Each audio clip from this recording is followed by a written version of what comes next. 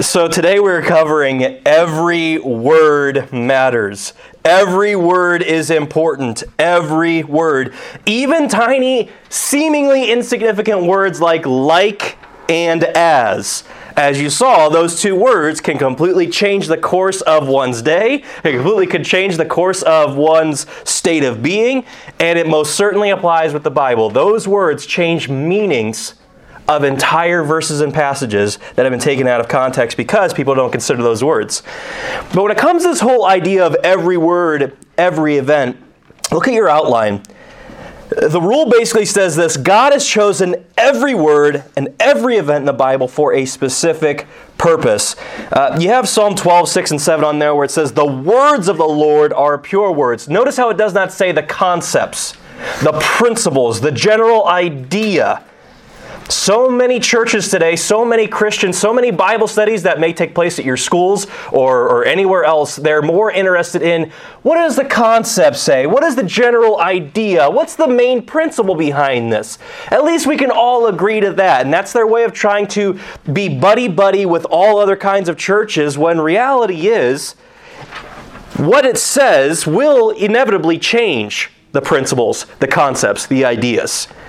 If two people are saying two different things, eventually, especially when it pertains to morals or behavior or attitudes or whatever, eventually the principles, the concepts, the general ideas are going to be different overall as well.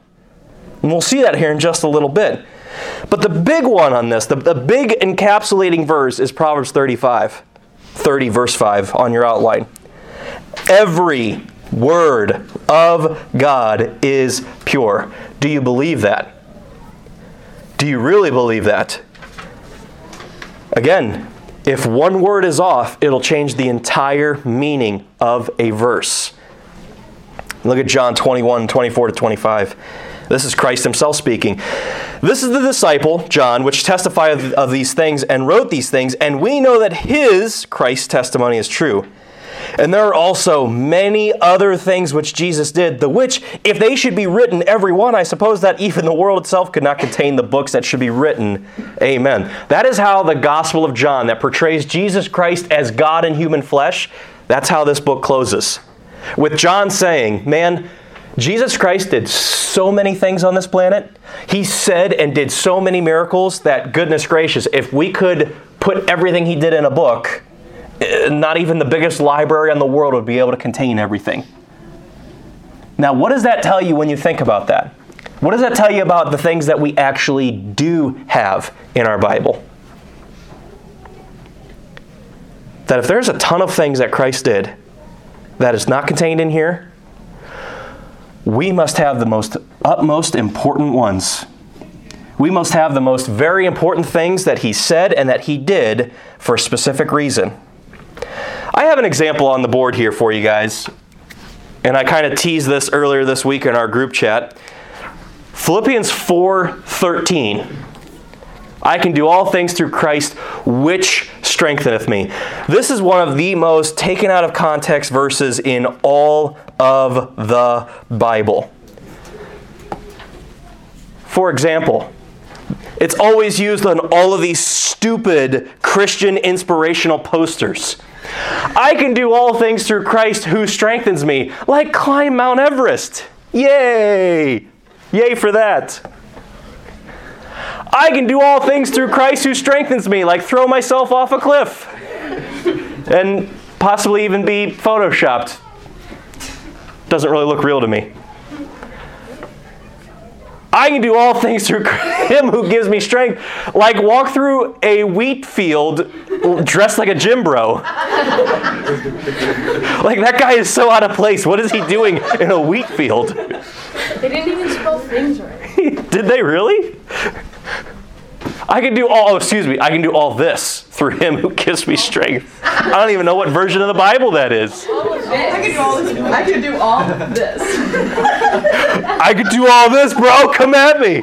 I'm in a wheat field. I can do all things through Christ who strengthens me, like do absolutely nothing. Just stand on a beach, looking ultra spiritual.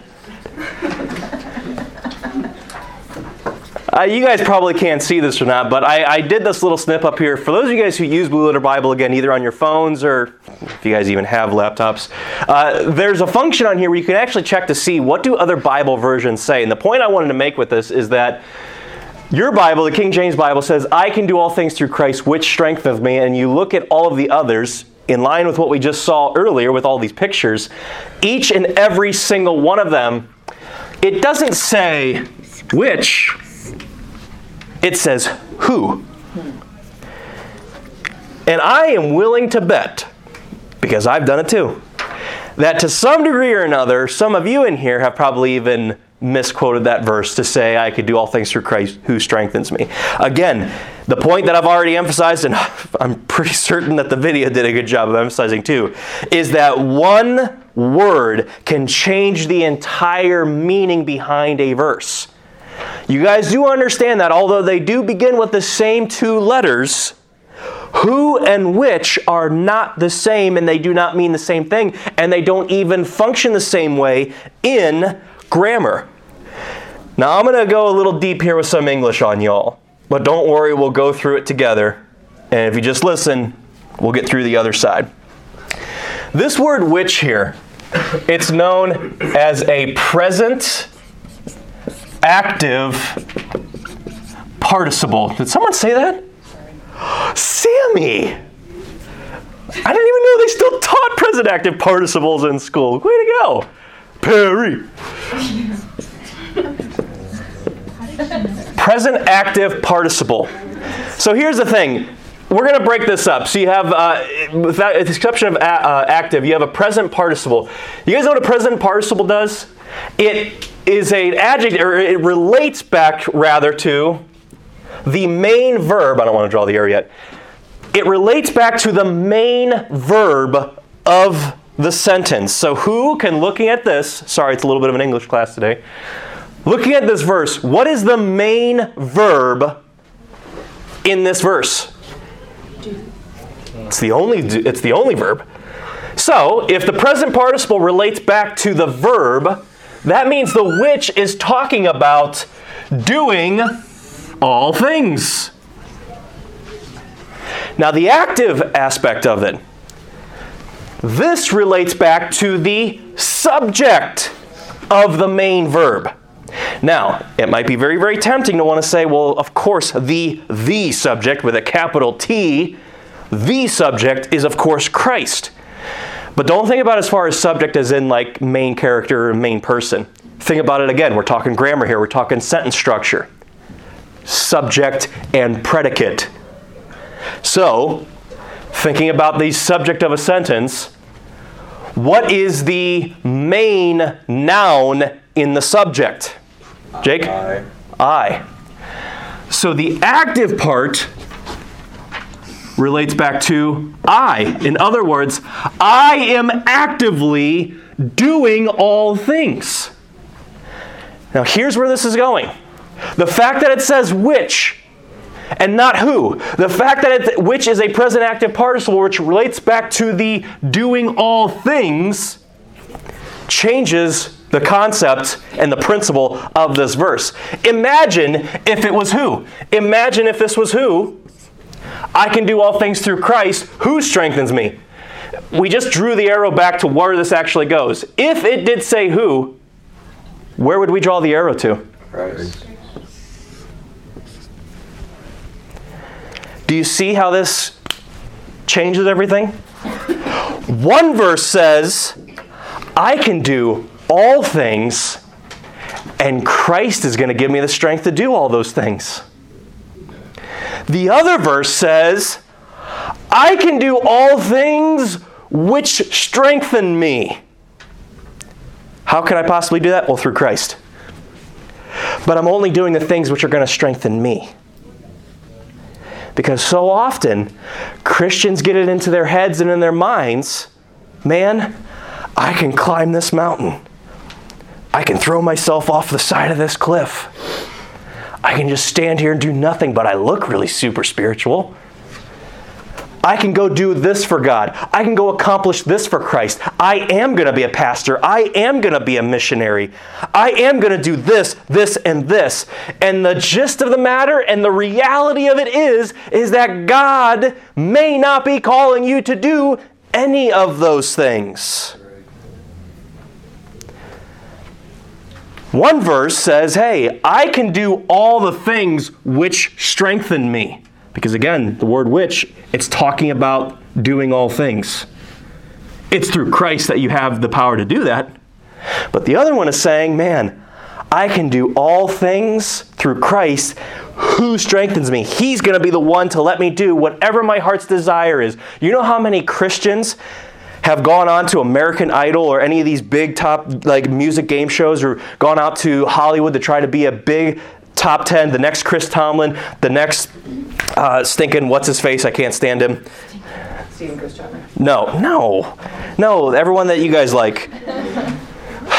He dresses in baggy clothes all the time. Why am I blanking on his name? Justin Bieber. I can't stand him either. No, you guys are all going to hate me when I say this. No. The guy that sounds like Steven. We sing all of his songs here all the time. I know. Phil Wickham? Yes. Phil Wickham. Yeah, Phil Wickham. You don't like Phil Wickham? Everybody thinks they're going to... He likes himself way too. Yeah. Yeah, but his songs are whatever. He's not right. Yeah, I'm willing to bet that he probably isn't the one writing all of his songs. Anyways, I digress. Everyone thinks, it used to be 10 years ago, everyone wanted to be the next Chris Tomlin with the next big Christian hit, the next big Christian anthem that you could make more inspirational posters for. And now everyone's trying to think there could be the next Phil Wickham. You understand? Do you guys have any idea how many Christians have gone on thinking that they can do that? And they've tagged their version of Philippians 4:13. I can do this, and Christ is going to be the one to give me strength. Well, what happens when He doesn't? You know how many Christians are walking away at a rapid pace because God let them down? And it wasn't even what the verse was saying. One word changes the entire meaning of what the verse says. So I'm sorry. You might be a part in your schools of a Bible study that says, hey, what does that mean to you? What does that mean to you? Can we at least all just agree on the general principle of the matter? I'm sorry, but when you change one word, you inevitably change the principle, the meaning, and the understanding and the concept of the entire verse. Every word matters. That's more of like a doctrinal shtick. But even devotionally with what you guys are going through when you guys are reading your Bibles, this is what I mentioned on Wednesday night. Don't hesitate to just take your time to read slow. Don't fret about trying to get a chapter through every single day. If you get through 2 verses of your quiet time, awesome. What did God speak to you during those 2 verses? Was there a particular word that stood out to you that probably you would have missed had you just been so dead set of, I got to get my chapter in before the bus comes. I got to get my chapter in before I got to drive off to school. Got to make sure I do that. When you're so dead set upon that, you will miss things like every word that God might want to speak to you. Maybe there's a word that stands out. You're like, I want to study that word out further. Where else does that show up in the Bible? That's the point. So, on your outline, it's important to understand that the Bible does not contain the words of God. It is the Word of God. Believing this fact means you are trusting that God purposely guided every word that was written, every word, chose every event that was recorded, and supernaturally preserved these words and events from any and all corruption. This should forever change the way you read, study, memorize, understand, trust, and submit to the Bible. All right, so some examples of this. Point number 1, every word. We've mentioned this ad nauseum in our Revelation study back in the spring, but the word or phrases that day, the day of the Lord, it is always talking about the time frame from the rapture to the close of the millennial kingdom and all of the events that are encompassed therein. And similarly, the phrases those days, the time of trouble. And there's even an interesting phrase where it talks about a woman in travail. It's talking about pregnancy. A woman who is going through labor pains. In fact, one of our leaders is not here today because she is currently going through Braxton Hicks contractions and feeling that pain, that, oh, it's coming, the baby's coming. The Bible compares the tribulation period to that of a woman in travail or in pregnancy. Here's an interesting one, Selah.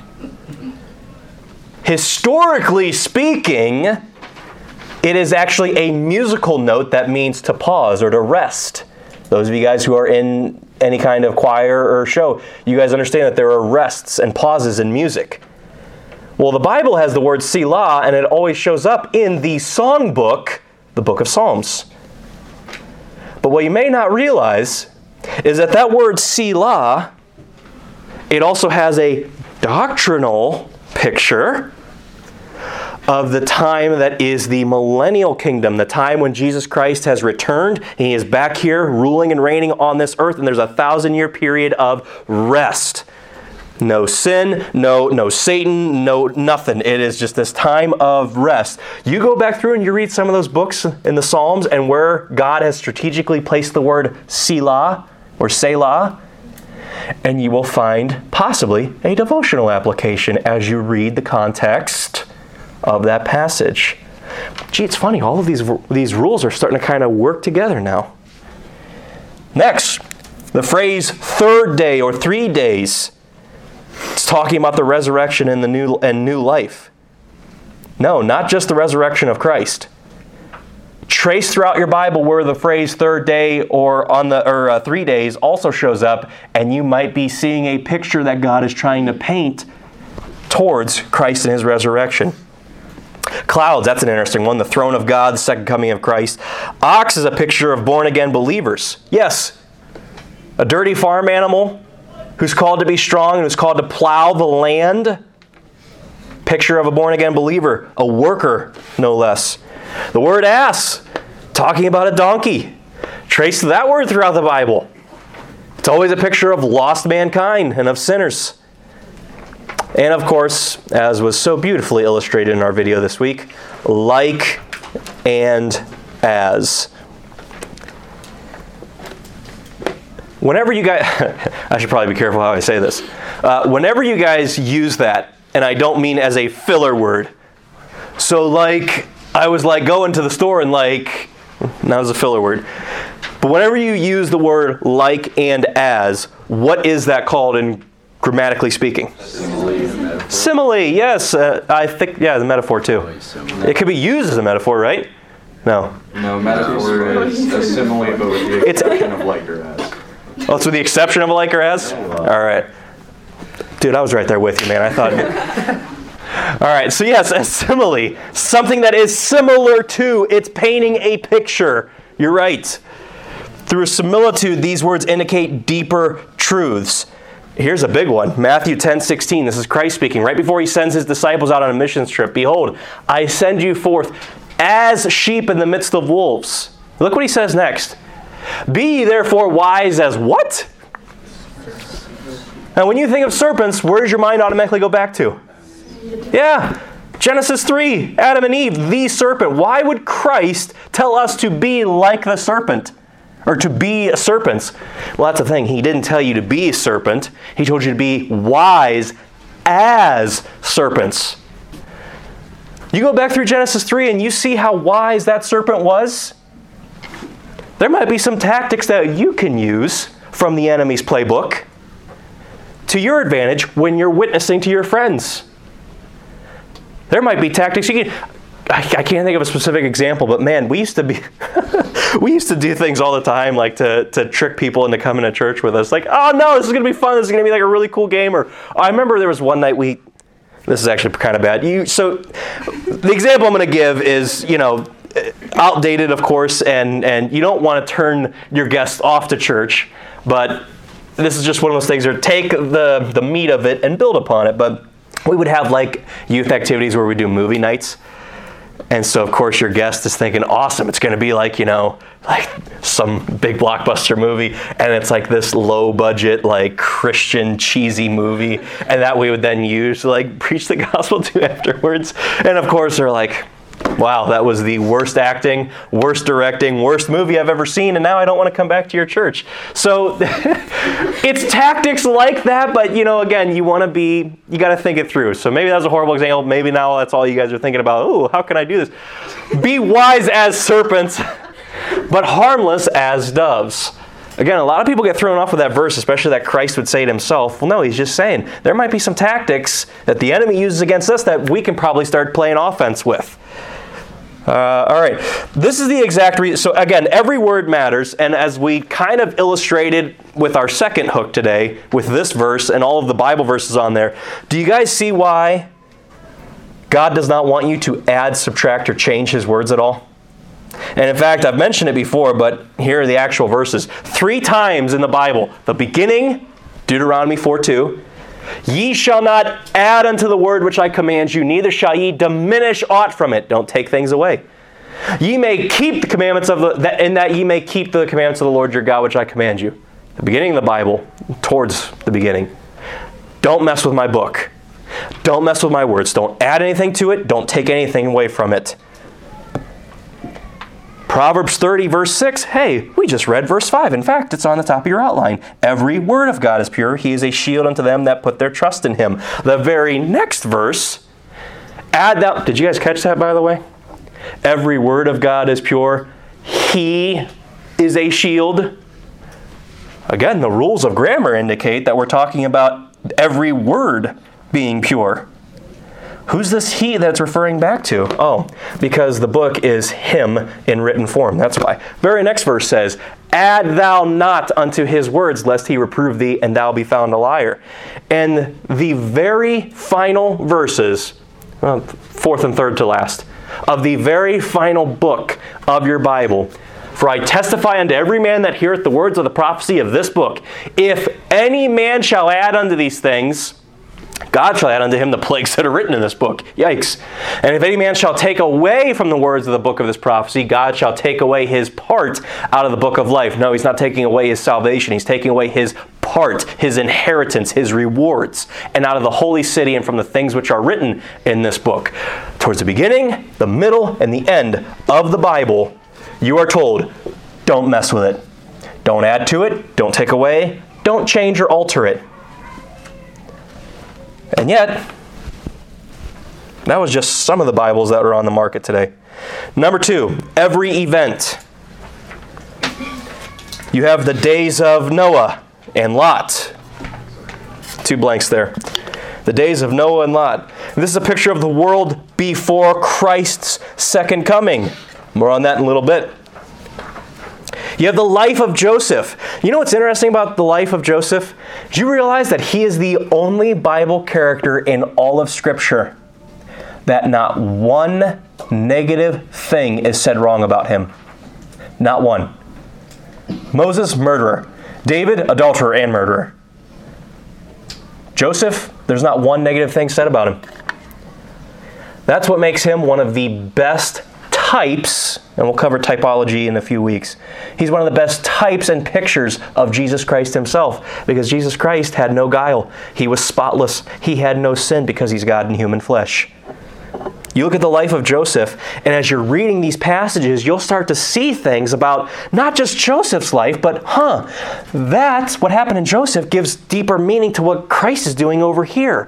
And now I have a deeper appreciation of Christ, and when I'm reading the Gospels, and now that I know that he's a picture of Christ, when I'm reading Christ and I go back to Joseph, I can see things even clearer through Joseph's life. That's the point of this rule. In fact, there's in Genesis 37, chapters 37 to chapter 50, there are over 150 details of Joseph's life that line up with Christ's. That's phenomenal. Next point, the life of Moses.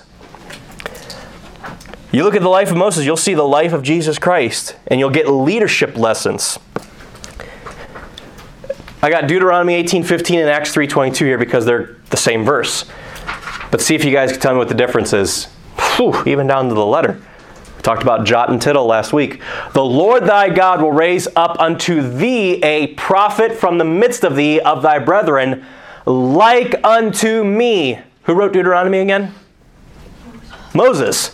So this prophet is going to be like unto me, unto him ye shall hearken. And then Peter in Acts 3 is quoting again, for Moses truly said unto the fathers, a prophet shall the Lord your God raise up unto you of your brethren, like unto me. Him shall ye hear in all things whatsoever he shall say unto you. What's the difference here?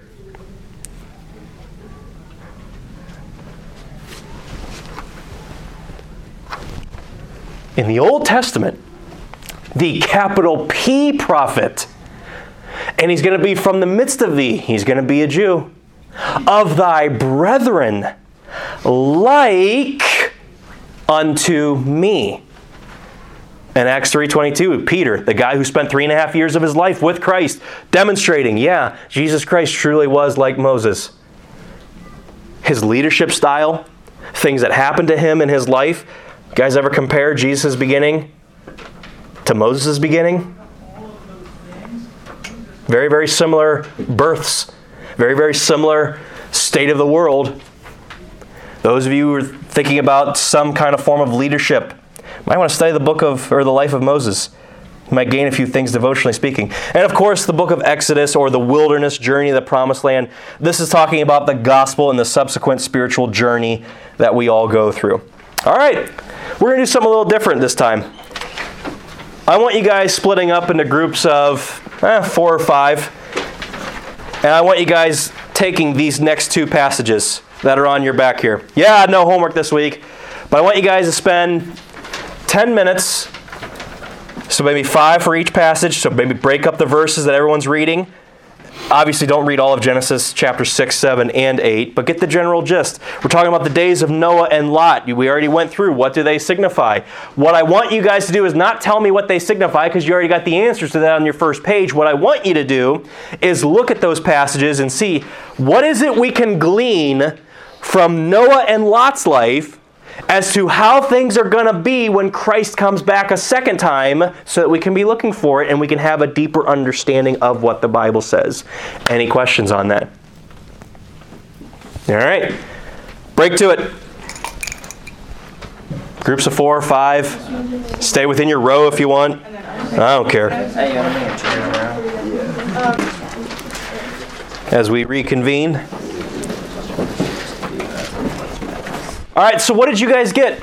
Throw out some things. What are some characteristics that you saw from Genesis 6 and 8? What are some things that you got from Christ when he was talking about the days of Noah, the days of Lot? I don't even know if you guys had time to go over to the days of Lot in Genesis 8 or 19, but what did you guys get? Yeah, you can partake of the apple cider. Andy? Sure. Breakfast. Okay. Yeah. Yes, someone. Anyway.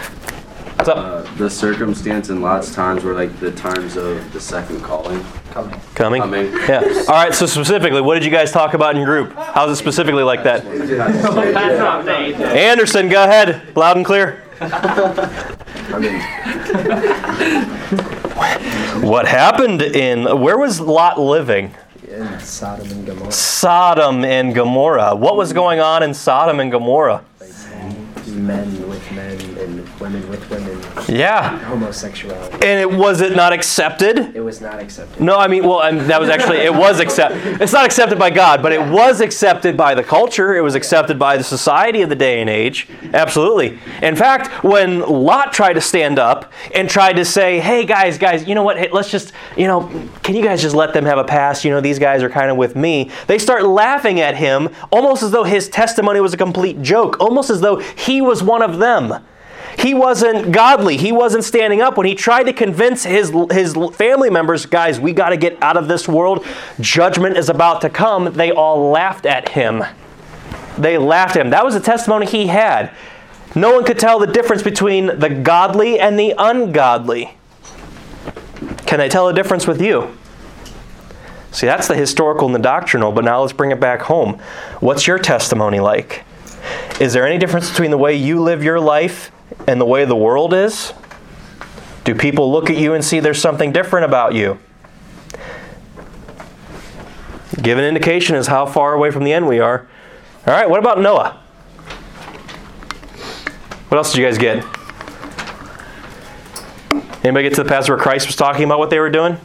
Yeah, Kendall? They were like eating and drinking excessively, so like they were focused on earthly riches. Do you notice the phrase also where he says that they were marrying and giving in marriage? Oh boy, why did I say? I'm going to be wrapping this up soon.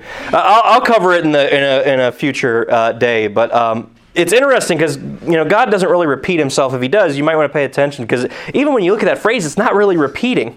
They were marrying, but they were also giving in marriage. Those are two separate acts. Those are two separate things that are going on here.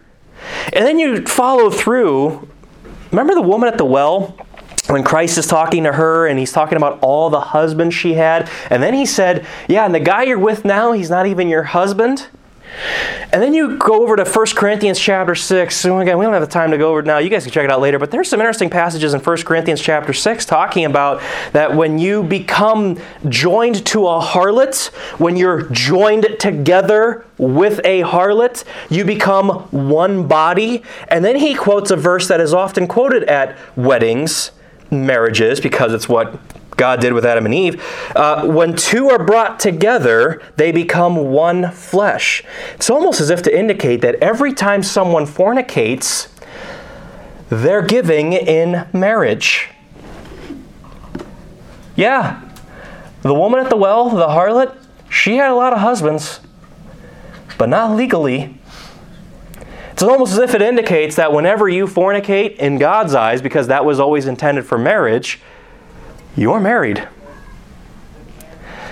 And you study out Proverbs and all of the sorrows that Solomon had in Ecclesiastes, all the sorrows that Solomon had for the many wives that he had, and he was absolutely miserable. And you think about all the suicide rates that are going on today, and you think about all of just the depression that is going on, and you look at someone's life who is like that, and what kind of a personality are they? All of these kind of sexual immorality that is going on, it multiplies sorrows in your life, because it was never meant to be that you just fornicate with whoever you want, that you just have sex with whoever you want outside of marriage. It was never intended to be that way.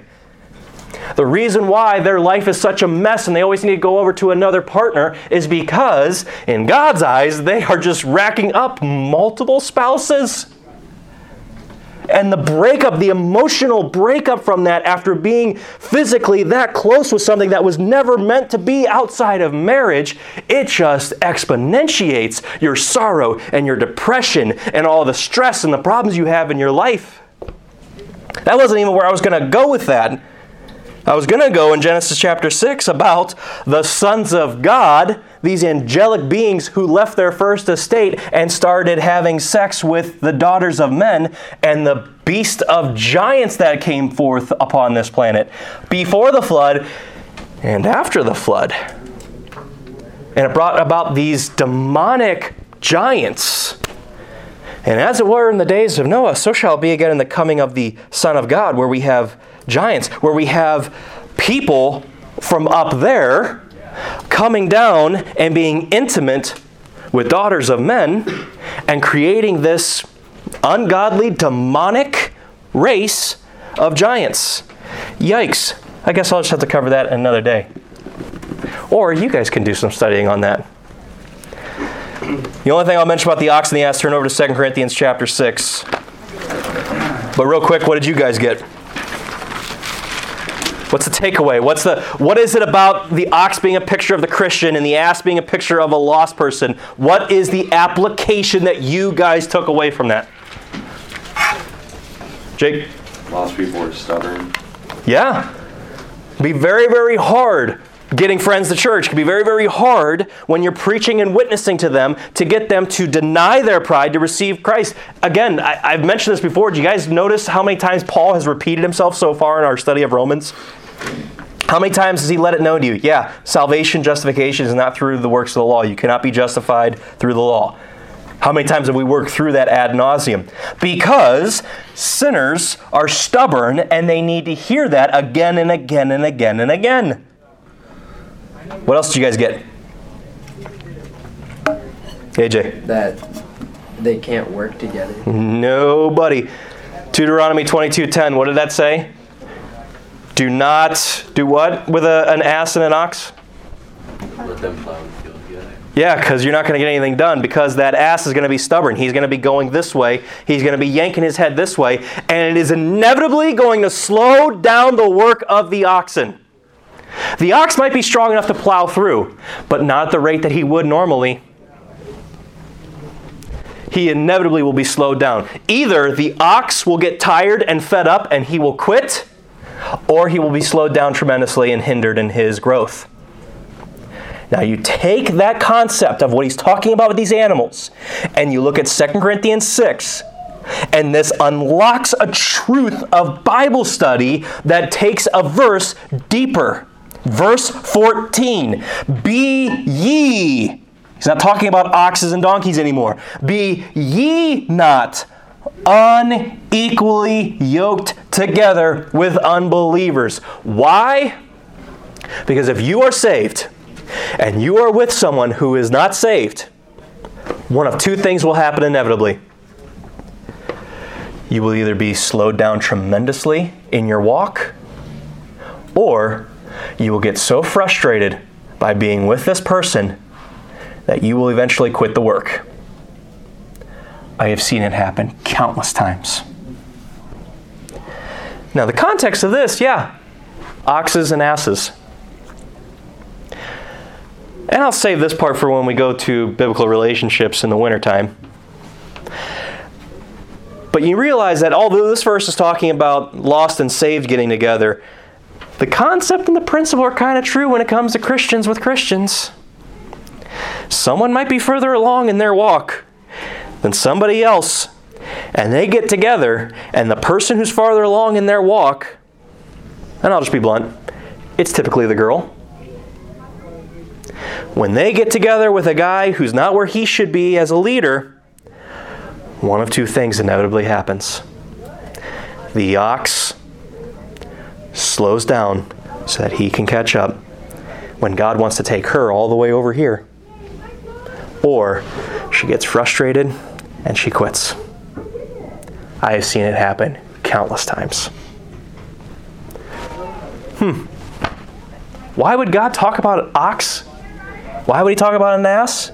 Well, when you trace these words through and you understand the principle that every word matters, God will unlock a truth for you that hits you right where you're at in your walk. Let's pray.